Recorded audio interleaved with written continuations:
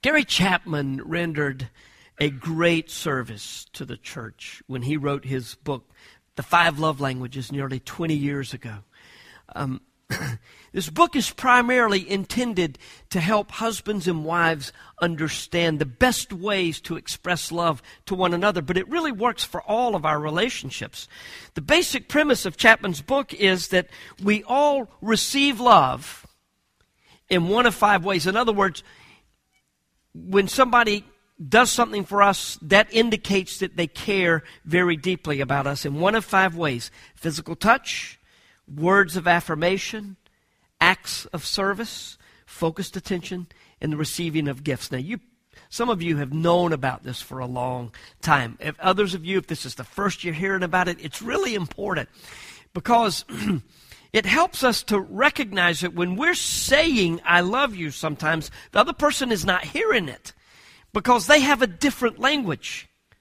Most of us have 1 or 2 primary love languages. For instance, say a person has the love language of acts of service. Suppose a husband has the love language of acts of service, but his wife's love language is focused attention. He may come home early from work one day, work around the house, just do a lot of awesome things. She walks in, doesn't even say a word about it. And he's saying, he's waiting. Later that night, they're sitting there and at the sofa, and she says, I feel like you're distant. I know you love me, and he says, what?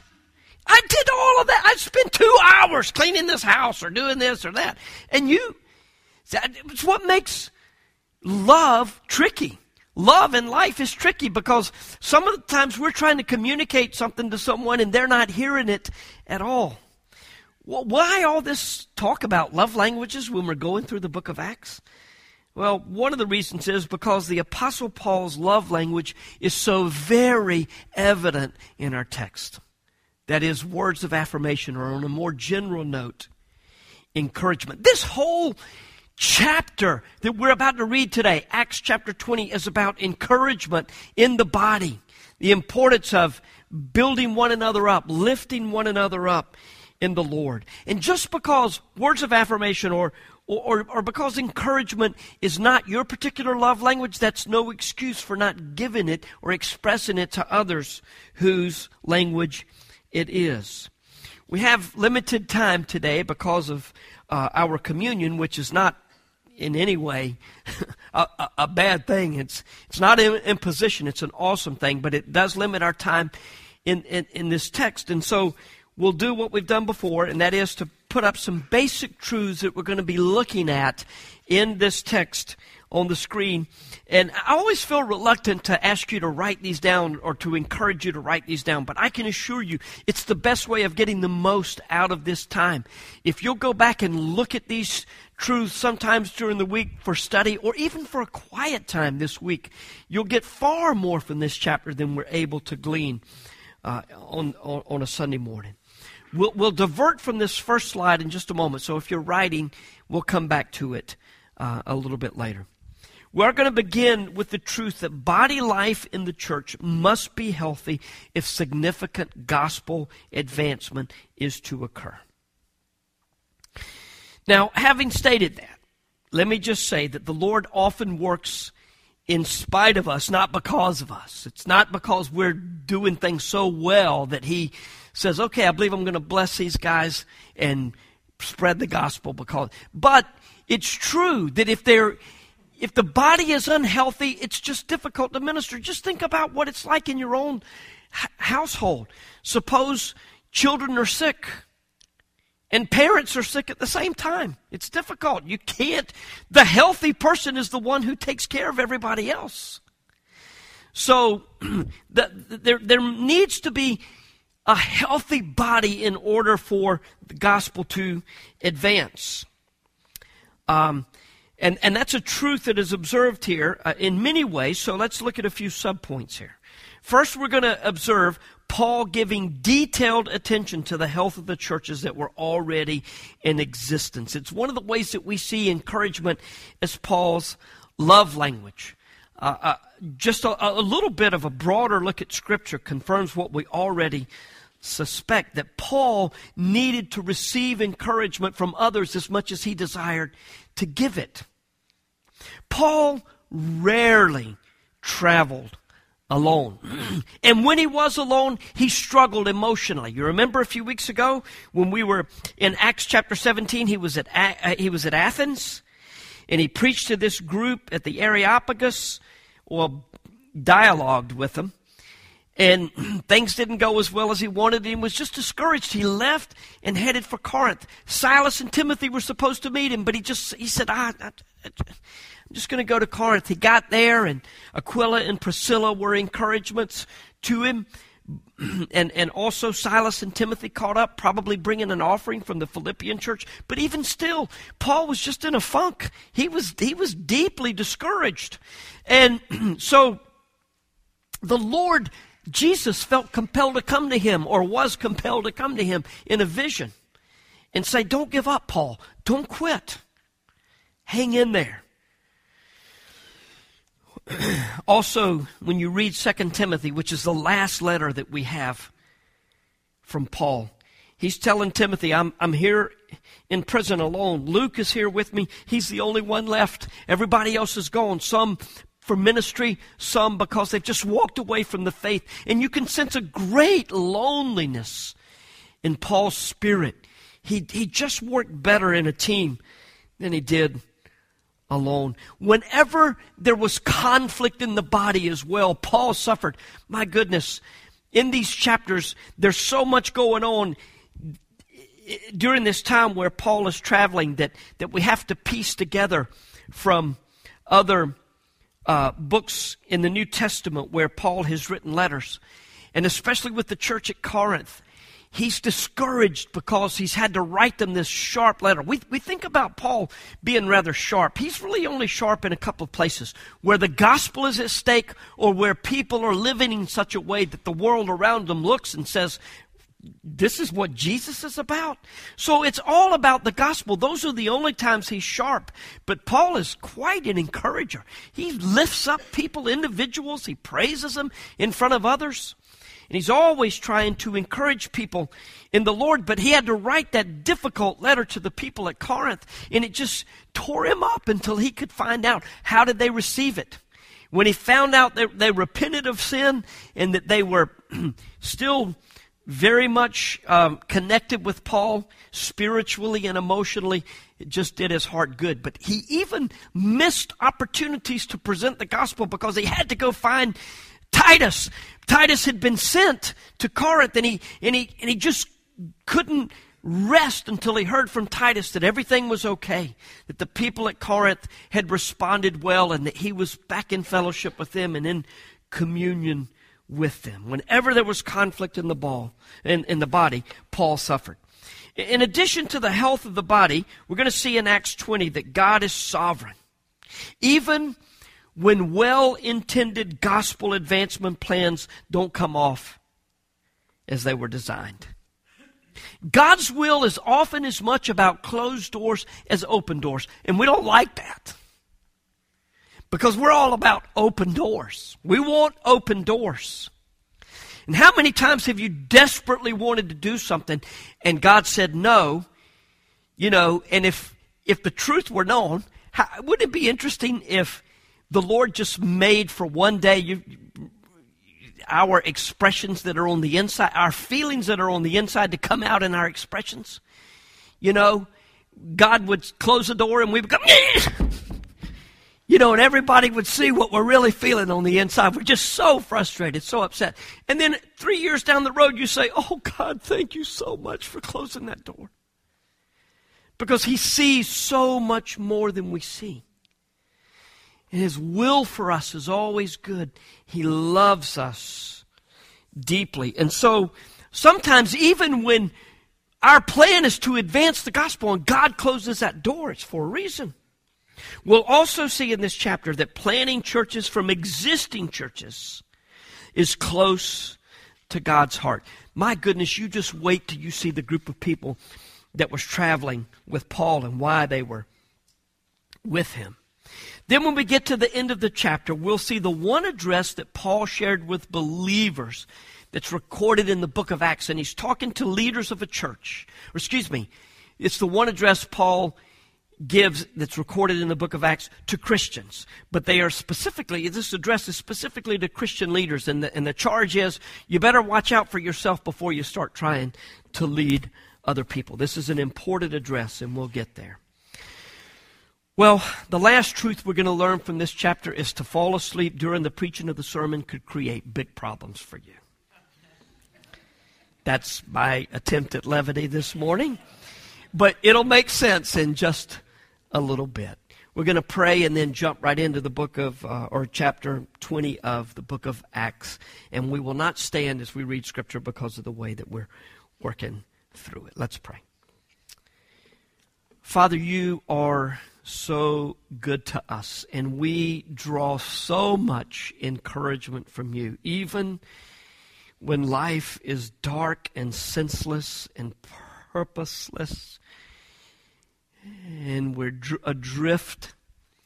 But Father, you have created this body of Christ, the body of Christ at large, which consists of all Christians of all ages, but also specifically this body of Christ known as Grace Community Church. And Lord, you encourage us through our brothers and sisters in the body. And we ask that you open our hearts to all that you have for us. May we receive it with joy as it was intended. In Christ's name, amen. Verse 1. After the uproar ceased. Where was the uproar? Anybody remember? From last Sunday? It was in Ephesus. Excuse me. It had been quite a riot in the town of Ephesus. Paul had spent a great deal of time, 2 years, 3 months at that particular time, maybe as much as 3 years. He had spent at the very end, Paul's preaching of the gospel, and all of the church that was growing was making such an impact that the makers of idols saw it as a great threat to their business. And so there was this uproar. And after the uproar ceased, Paul sent for the disciples, and after encouraging them, he said farewell and departed for Macedonia. When he had gone through those regions, he had given them much encouragement. He came to Greece. Okay, we did this a few weeks ago. Let me encourage you to go to the back of your Bibles. Look at the back of your Bible at a map of Paul's third missionary journey. And you're going to want to see, not only right here at this particular verse, but a few verses down when Paul starts mentioning all the people that are with him, you're going to want to see where they're from. In this trip for encouragement, through Macedonia, he probably spent several months encouraging people in churches in places like Berea, Thessalonica, and Philippi. He came to Greece almost certainly in Corinth, and there it says in verse 3, he spent 3 months, probably during the winter months. It wasn't good traveling on the Mediterranean Sea in the winter months. And so they stayed in Corinth 3 months, and it was at this time that Paul wrote this manifesto of the Christian faith, the great letter that we know as the book of Romans, during the winter months there in Corinth. There he spent 3 months, and when a plot was made against him by the Jews as he was about to set sail for Syria, he decided to go through Macedonia. Paul had wanted to make Passover in Jerusalem, but now there's this plot against him by these Jews as they were going to set sail for Syria. He was going to go to Antioch first and then down to Jerusalem. But because he had heard that people were going to kill him, he changed plans. And he went through, is it Macedonia? Let me see. Yeah, he decided to return through Macedonia. So God sovereignly interrupted Paul's plans. Notice that Paul didn't say, hey, God is with me. He'll take care of me. These Jews think they're going to kill me, but I'm going to... No, he changed his plans. Now, when he goes to Jerusalem, he goes, as we'll see a little bit later, knowing that there's going to be trouble there. But he wanted to get there, so he changed his plans. God's will is not always as easy as we make it out to be. Sometimes he leads us one way, sometimes he leads us another. One thing we know for sure is that the church as a whole was the beneficiary of God's interruption of Paul's plans, because he was able to give much more encouragement to individual churches. And now at this point, Luke interrupts the tale of this journey to tell us who Paul's traveling companions were. So make sure to look on your maps to see the provinces and the cities from which these people come. Sopater, verse 4, Sopater the Berean, so Berea is represented, son of Pyrrhus, accompanied him. And of the Thessalonians, Aristarchus and Secundus. Mothers, don't name your sons Secundus, please. And Gaius of Derbe, and Timothy from Lystra, and the Asians, Tychicus and Trophimus from Ephesus. Why would Paul have such a diverse group traveling with him? I mean, they're all over this area. Well, most likely he was mentoring them to do the same thing he was doing, to preach the gospel in cities. Paul went to the major cities, but all of these outlying areas needed to hear the gospel. And he was very likely training them to do the same things. Preach the gospel, establish churches. I'm not sure if you know this, but both David Calvert and Sean Cross in our church have a great burden and desire to plant churches. Either to plant churches or to revive churches that are struggling. And we have an awesome opportunity to help them prepare for those days and then to come alongside of them in support. It's part of God's heart for one church to plant other churches. Now, God may redirect their plans just as he's done for Paul and so many others in the book of Acts. But that's their goal right now, and we're excited about it. Back to our text. Verse 5. And by the way, just think about these guys who were with Paul. Weren't they needed in their home churches? These were probably awesome guys that would be phenomenal leaders in their own churches. And yet those churches said, you know what? We're sending them out to plant churches in other places. Verse 5, these went on ahead and were waiting for us at Troas. But we sailed away from Philippi after the days of unleavened bread. Paul had wanted to be in Jerusalem for the Passover. Now he's probably celebrating Easter with these Christians in Philippi. And in 5 days we came to them at Troas, where we had stayed for 7 days. On the first day of the week, when we were gathered together to break bread, or to include communion with a love feast, or as we would call it, a potluck. That's what they did in the early church. They would gather together for a community meal, and during that community meal, they would have communion. We're going to do that someday here. Someday, probably in the next several months. We're going to gather together. We're going to bring our food, have our tables all set up. We're going to have the service as a meal. And sometime during that meal, we're going to have communion. That's the way it was done in the early church, and that's what was happening on this place. So they had gathered together on the first day of the week. One of the places we go in Scripture to understand that church is supposed to, the churches are to gather on the first day of the week. 1 Corinthians 16 is another place where we see that the churches gather on the first day of the week. And on that day, Paul talked with them, intending to depart on the next day, and he prolonged his speech until midnight. These were not Methodists to whom Paul was speaking.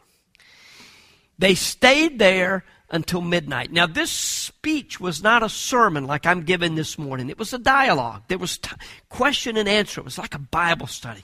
So you can imagine in the early, exciting days of the church how awesome this time was for these people. It was awesome for most everybody. There were many lamps in the upper room where we were gathered, and a young man named Eutychus, who found it not quite so awesome, sitting at the window, sank into a deep sleep as Paul talked still longer. And being overcome by sleep, he fell down from the third story and was taken up dead. So all the people say, "Oh, poor Eutychus," and all the preachers say, "Well, just kidding." It's tough. Look, when I'm out there and somebody else is preaching, it's as difficult for me sometimes as it is for you to stay awake. Well, Eutychus falls down 3 stories. Luke, remember who's on the scene? Luke, the doctor. This is not just that he's had the breath knocked out of him and he's knocked unconscious. He is dead. They took him up dead. So what's about to happen is a clear miracle. But Paul went down and bent over him, and taking him in his arms said, "Do not be alarmed, for his life is in him." And when Paul had gone up and had broken bread and eaten, he conversed with them a long while until daybreak, and so departed. So they started about 6 o'clock at night and finished about 6 the next morning. Now that's church. I don't know. I'm too ADD for that. I don't know. And they took the youth away alive and were not a little comforted. But going ahead to the ship, we set sail for Assos, intending to take Paul aboard there, for he had arranged, intending himself to go by land. Now this is interesting. They sailed and met Paul, but he went by land, probably by himself. So here's this guy who desperately needs company. I mean, we see this. He loves to minister always with other people. You get the sense that there were a lot more people with Paul than we read about in these times. And yet, he's walking by land to get to Assos, where he's going to meet up with his companions, probably preparing his heart and mind for Jerusalem. As we're going to see very soon, he knows he's going to find a lot of trouble in Jerusalem, but his heart is bent. It is set on Jerusalem. And so he's praying, communing with the Lord, preparing for that day. Verse 14, when he met us at Assos, we took him on board and went to Mytilene. And sailing from there, we came the following day opposite Chios. And the next day we touched at Samos. The day after that, we went to Miletus. They're just going down the coast. They're getting on the boat in the morning. That part of the world, that time of the year, the winds blow from the north. During the morning, there's a strong wind, and through the day, gradually it dies to where sunset, there's just no wind at all. So they would go from port to port, getting ready for the big trip across the Mediterranean a little later. So we went to Mytilene, and they finally came to Miletus in verse 15. Verse 16, for Paul had decided to sail past Ephesus so that he might not have to spend time in Asia, for he was hastening to be at Jerusalem, if possible, on the day of Pentecost. He had missed Passover. Now he's looking for Pentecost. Now from Miletus, he sent to Ephesus and called the elders of the church to come to him. So he didn't go to Ephesus because he knew he would get tied up there. But he said, could you guys please come down here and meet me? And so they did. The address we're about to read would have never happened if Paul had not experienced the delays. And there's just so much that's important in this particular place and in this address. In this verse 17, the church leaders are called elders. In verse 28, he is going to call these same church leaders overseers, and he's going to say, you have a charge to shepherd the flock. He's going to say, keep watch over yourselves and keep watch over the flock. That word is poimen, and it literally means shepherd. It means to shepherd the church. So there are 3 terms that are used for the church leaders, and they're all referring to the same people, to the same office. Elder, overseer, shepherd. And all of it's always seen in the New Testament in a group effort. It's always a team that is called to lead the church. So in other words, the elders of grace are also called to be shepherds and overseers of the church. Verse 18. And when they came to him, he said to them, you yourselves know how I lived among you the whole time, from the first day that I set foot in Asia, serving the Lord with all humility and with tears and with trials that happened to me through the plots of the Jews, how I did not shrink from declaring to you anything that was profitable in teaching you in public and from house to house, testifying both to Jews and to Greeks of repentance toward God and of faith in our Lord Jesus Christ. This is a very concise summary of the gospel. Repent of sin, believe in the Lord Jesus Christ. I want to repeat what Sean said last week. When you share your testimony, if Jesus Christ is not a prominent part of your testimony, then there's a very strong chance that you're not a Christian. I mean, just think of the name Christian. What does it mean? Follower of Christ, little Christ. It means one whose life is wrapped up in Jesus. And so many people talk about God and about the church and about prayer and about meaning and life and purpose. But if Jesus isn't there, we're not Christians. This is what it means to be a Christian. Repent of your sin.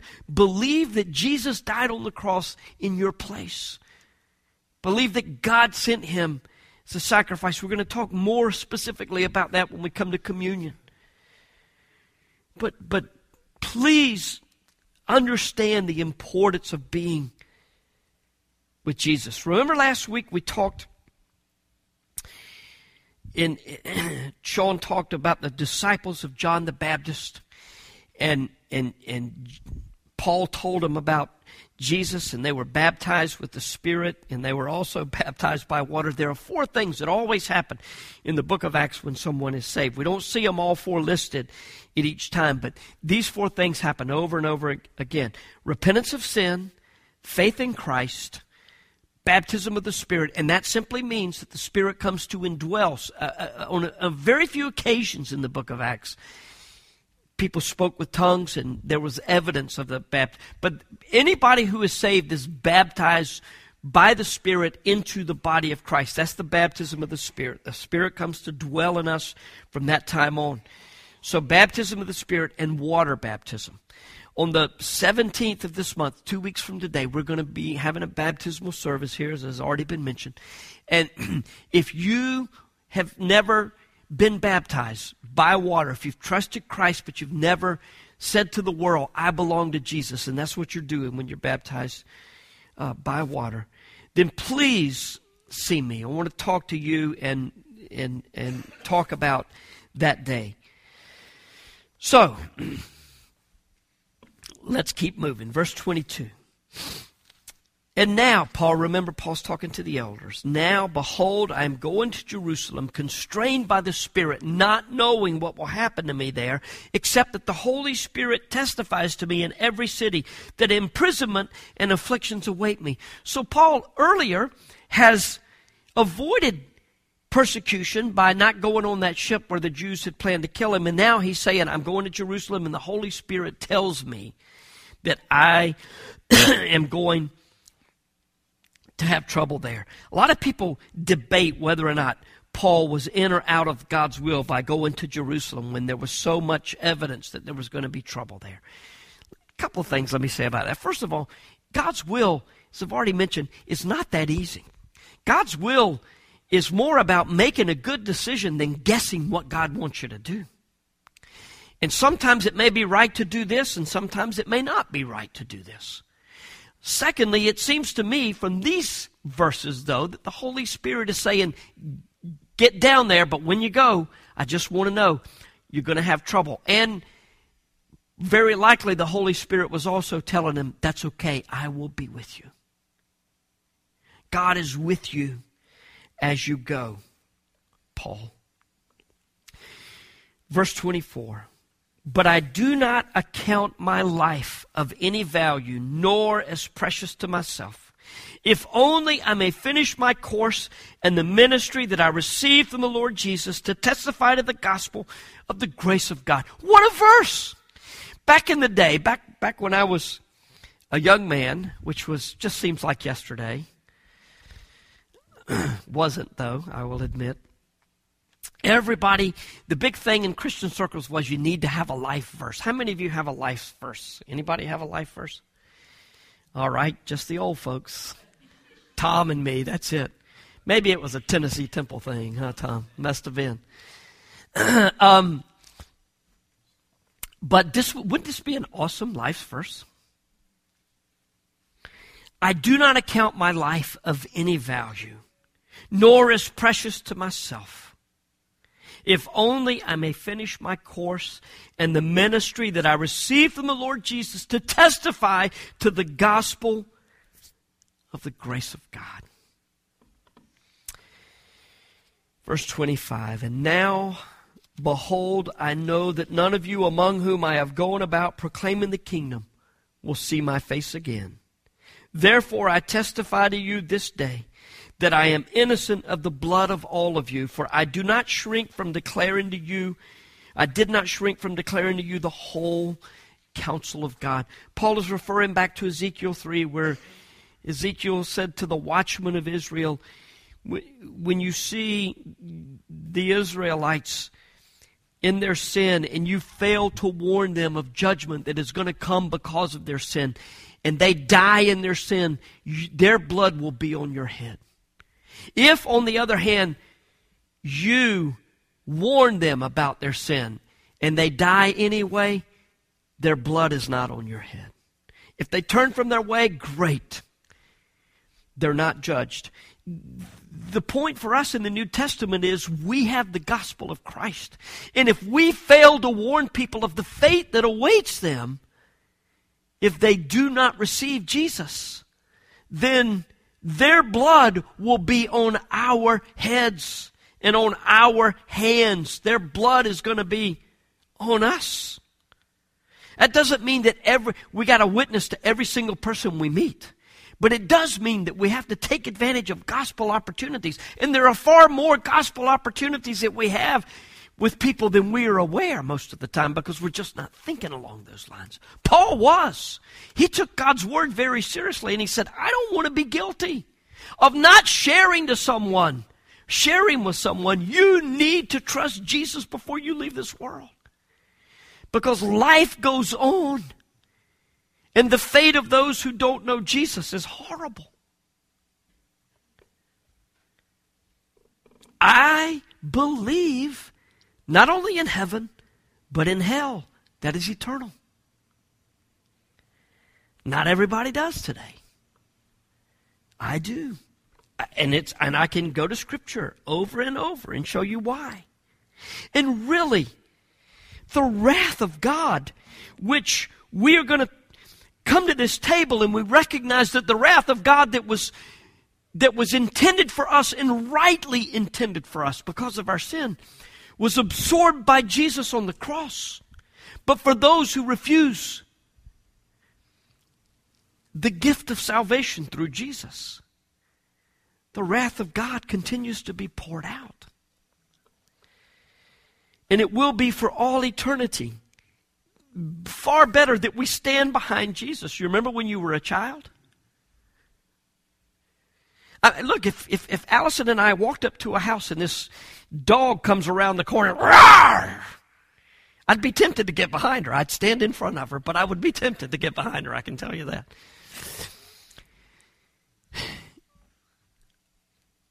We need to stand behind Jesus and allow God's wrath to be poured out on him.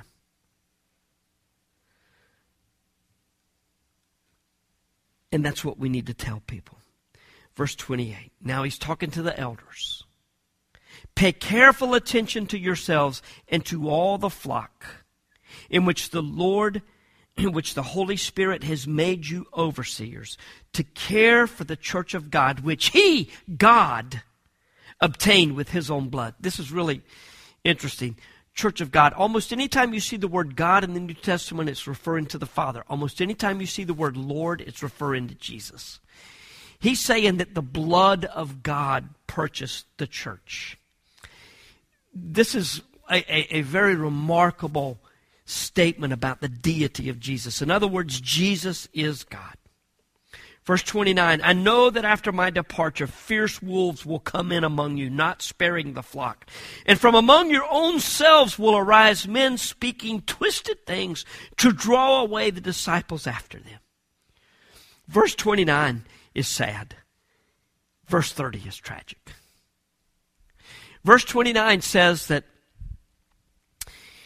here's this body, and there are going to be people come in from the outside who are going to try to twist the truth. It's tragic to think, though, that there will be people who rise from among you, and some think that Paul was saying even to the elders that were there. And when you read 1 and 2 Timothy later, when Timothy was the pastor at the church of Ephesus, he was the teaching elder at the church of Ephesus, you will see that from within the church, heretics arose, and they carried a lot of people with them. The primary responsibility of the elders is this, to make sure that truth is protected in the body. Now, almost all of you grew up in churches where the pastor, the guy who stands up here, has two responsibilities. One is to preach, oftentimes Sunday morning, Sunday night, Wednesday night. And the other is to visit the sick, go to the rest homes, go everywhere that you can possibly go and take care of people. And that is part of the job of the pastor. But remember two things. First of all, the pastor is not a pastor, it's pastors. It's a team of men who have been called to lead the church. But then secondly, the primary responsibility is to protect truth in the body. That's the number one call of the elder. Verse 31, therefore, be alert, remembering that for 3 years I did not cease night or day to admonish everyone with tears. And now I commend you to God and to the word of his grace, which is able to build you up and to give you an inheritance among all who are sanctified. I coveted no one's silver or gold or apparel. You yourselves know that these hands ministered to my necessities and to those who were with me.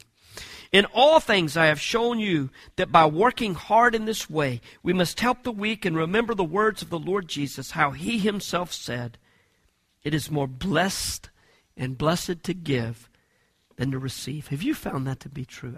I know that many of you have. And when he had said these things, he knelt down and prayed with them all.